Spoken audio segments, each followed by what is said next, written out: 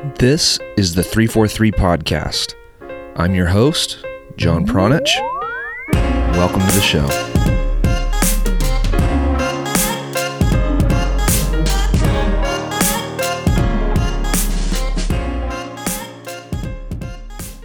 Player assessment is a fun topic.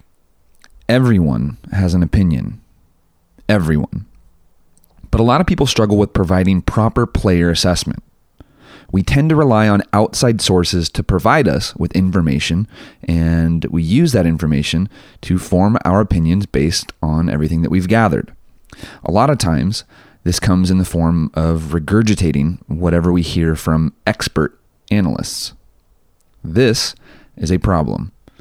So in this short episode, we're going to take this topic head on and then leave you with the best reference for assessing a player. So here we go.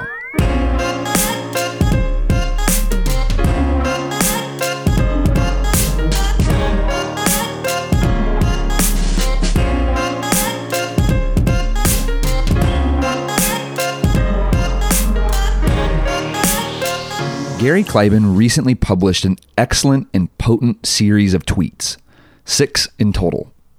He said, and I quote, "First, let's get 2 things clear. 1, Sergiño Dest is a good player. He is not the subject of what follows. The subjects are people doing player assessments. 2, what follows just uses his situation to illustrate a point. Dest's current situation helps illustrate how dependent most everyone is on external validation for their judgment of players. That dependence is a function of expertise. For if Ajax had not been playing him with the first team, people would not rate him as they do now. Even though, and here's the kicker, even though this is what Dest was capable of before he debuted with the first team. Of course, no one has a crystal ball, but it's important to understand that talent assessment is a skill, one that has levels, one that can take years of deliberate practice between levels. And quite frankly, there are pitfalls that put ceilings on the level one can reach. Example, if someone had said after the U20 match versus Ukraine that Dest is capable of being a starter for Ajax in the Champions League at the start of this season and should be called to the U.S. men's national team, they'd be right. But how many of you analysts would have laughed? Why? Now, with recent external validations regarding Dest, the pendulum swings the other way. The amplitude of those swings is inversely proportional to the degree of expertise in player assessment. Okay, so as a coach, what can you start to do to improve your own ability to properly assess talent? This next part is not necessarily related to Gary's series of tweets directly.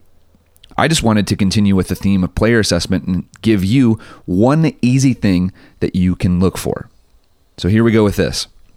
What you see is the result of what you know, and what you know is largely what you consume. So if someone consumes primarily MLS games and American soccer media content, their eyes and their brain are not being conditioned for anything remotely close to the global standard. And if you go the opposite way, the more top-level soccer you consume, the more proper exercise your brain gets. So watching the top level is where your time and energy should be spent, especially if you're trying to learn and teach yourself.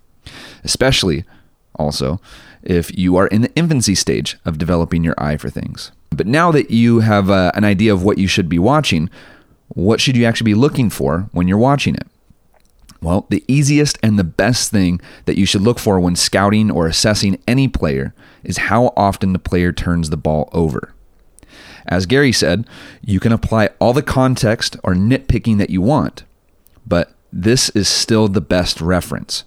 No matter the player's position or role within the team, retaining possession of the ball is the best measurement of the player's soccer IQ and also their ability to make the correct decision that benefits the team in that moment.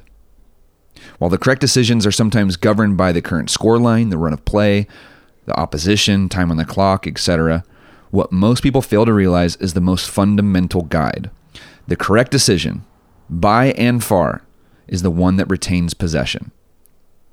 So armed with this information, you can now better assess players in your own environment, as well as what you watch in person and on TV. You now have the information.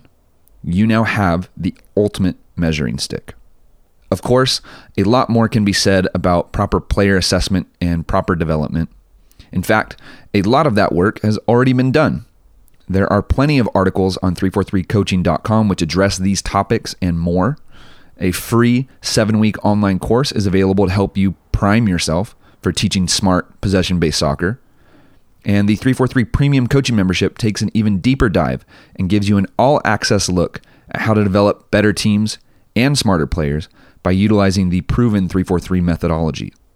That is the same methodology which has produced professional and international caliber players such as Alex Mendez, Efra Alvarez, Uli Yanez, Jorge Hernandez, Kobe Hernandez, Zico Bailey, and Leo Sepulveda. And all of those players came from just one crop that Brian Kleiban has worked with. To learn more about the resources and online programs offered by 343, please visit 343coaching.com. All right, that's it for today's episode. I told you it was going to be short. I told you it was going to be potent. We'll catch you next time here on the 343 podcast. Thank you so much for listening.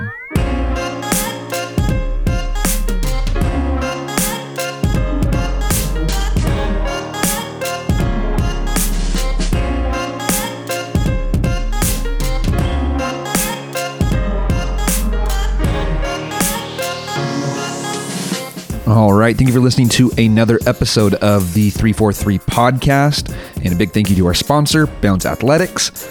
I also want to leave you with one note from one of our members of the 343 Coaching Education Program. His name is Thomas, and he's been a member for quite a while. And this is what he had to say.